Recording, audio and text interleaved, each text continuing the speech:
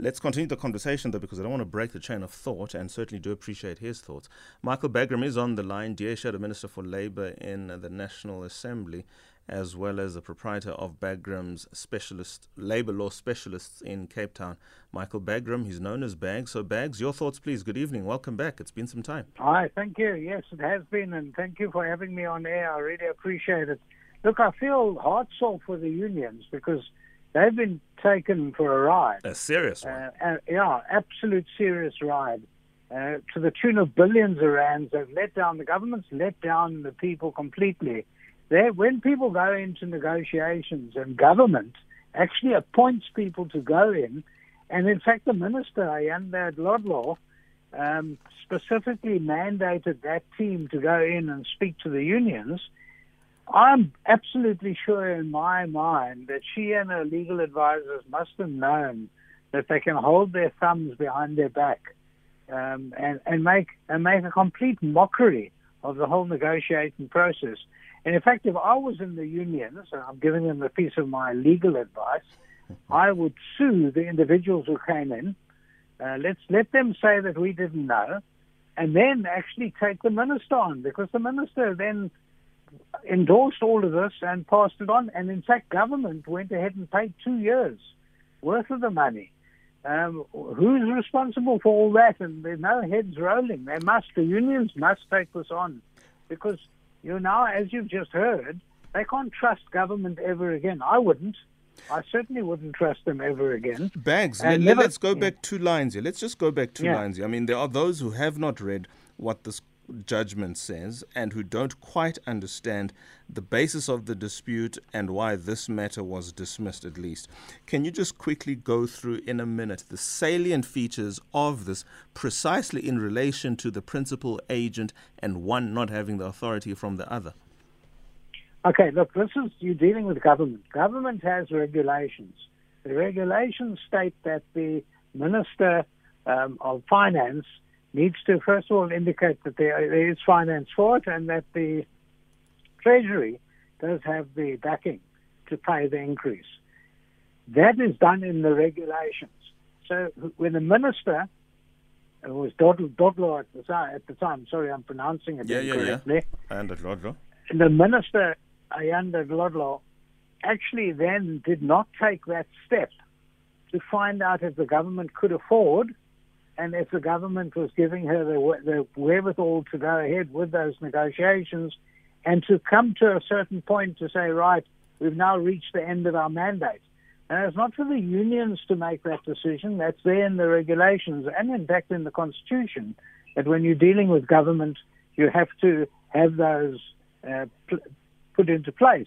It was only 2 years later that when the Minister of Finance then, the new Minister of Finance then, questioned this and said, but hold on a minute, we can't afford this. Did someone give the mandate at the time? And then went and checked and there was no mandate. Now, you can't say, oh, hell, sorry about that. That's a real mess up. We've now putting government online for, close on 50 billion rand. And what's more, in the future, because now they're negotiating for increases this year, but the increases are negotiated on the lower amount. So the unions are missing out altogether. Look, I must tell you very strongly, I think the civil servants, and they're going to all hate me for this, I think they're overpaid. And I think we've got too many civil servants, and thank God the government won the case here. But you can't do it off the back of a lie. And that's what's happened. Yeah, you're addressing 2 issues. Yeah, I mean, let's deal with the lie. Never mind the political position of the DA. Yeah. So, Bags, there are 500,000 people here who are members of FEDUSA who are affected by this. Now, we are clearly dealing with 1, that lie, and 2, the fact that even on the basis of that lie for 2 years, these monies were paid. Could there not be a strong argument for legitimate expectation? Oh, absolutely. There could be, and that argument was raised.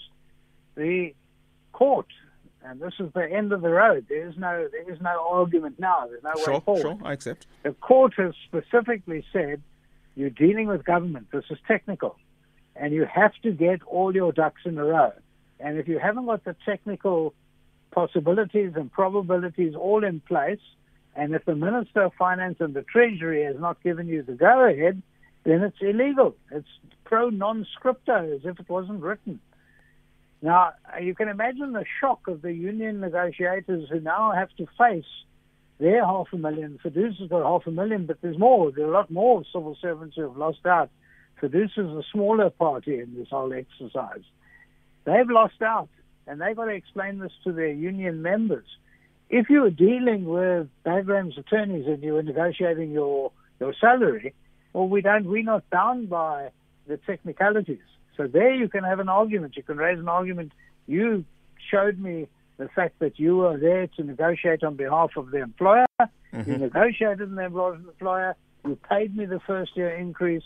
You now, unfortunately, you can't turn your back on it. And you can't say the person that negotiated didn't have a mandate.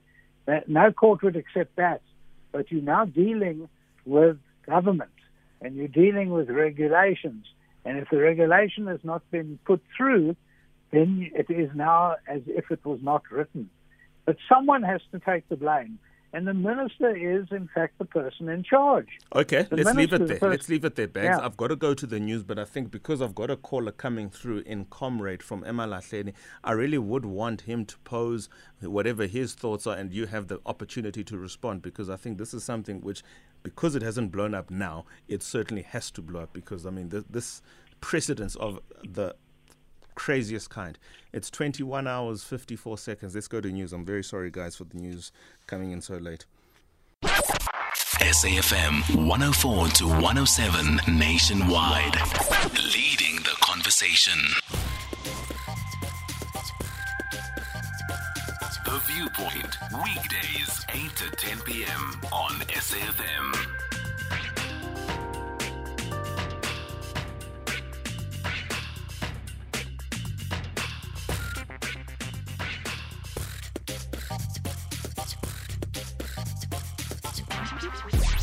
Songezo Mapete on The Viewpoint. We're talking now to Mr. Micheal Bagram, DA Shadow Minister for Labour in the National Assembly, as well as his being the proprietor of Bagram's Attorneys, Specialist Labour Consultants and Attorneys.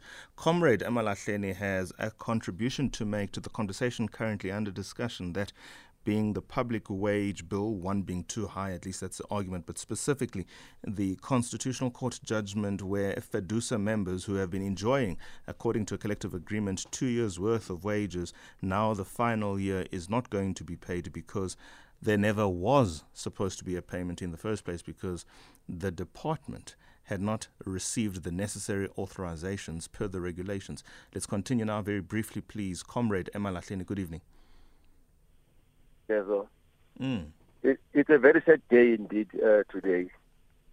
What kind of government or what kind of a court that allows government to use it like this? I mean, we expect government to have people, they've got graduates, they've got deputy directors, they've got educated people that are managing government affairs. How does government send representatives that are not rightfully the representatives of government? This questions the whole thing about South Africa as a country.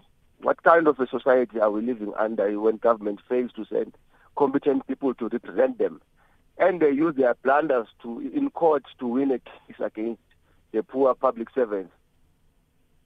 No, it's so unfair, man. It certainly is unfair. Thank you so much for your thoughts there, comrade. Final comments from you, Bags. You were saying that the government minister is the one who ultimately has to take the responsibility for this. Was I understanding you correctly? Absolutely.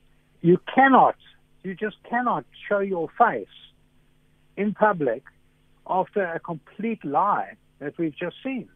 I mean, here we got a caller that phones in and says, well, what kind of government?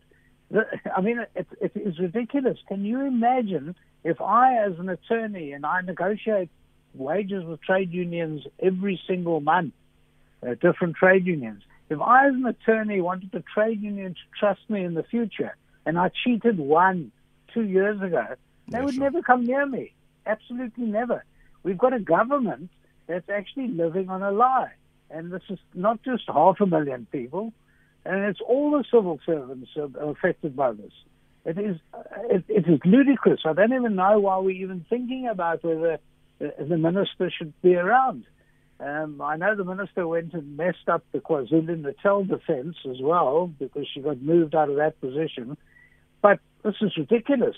And how a president can allow that minister to be around after having wasted 2 years of government money which they weren't supposed to pay over. Who's going to try and claw that money back? Can you imagine the disaster we'd have then?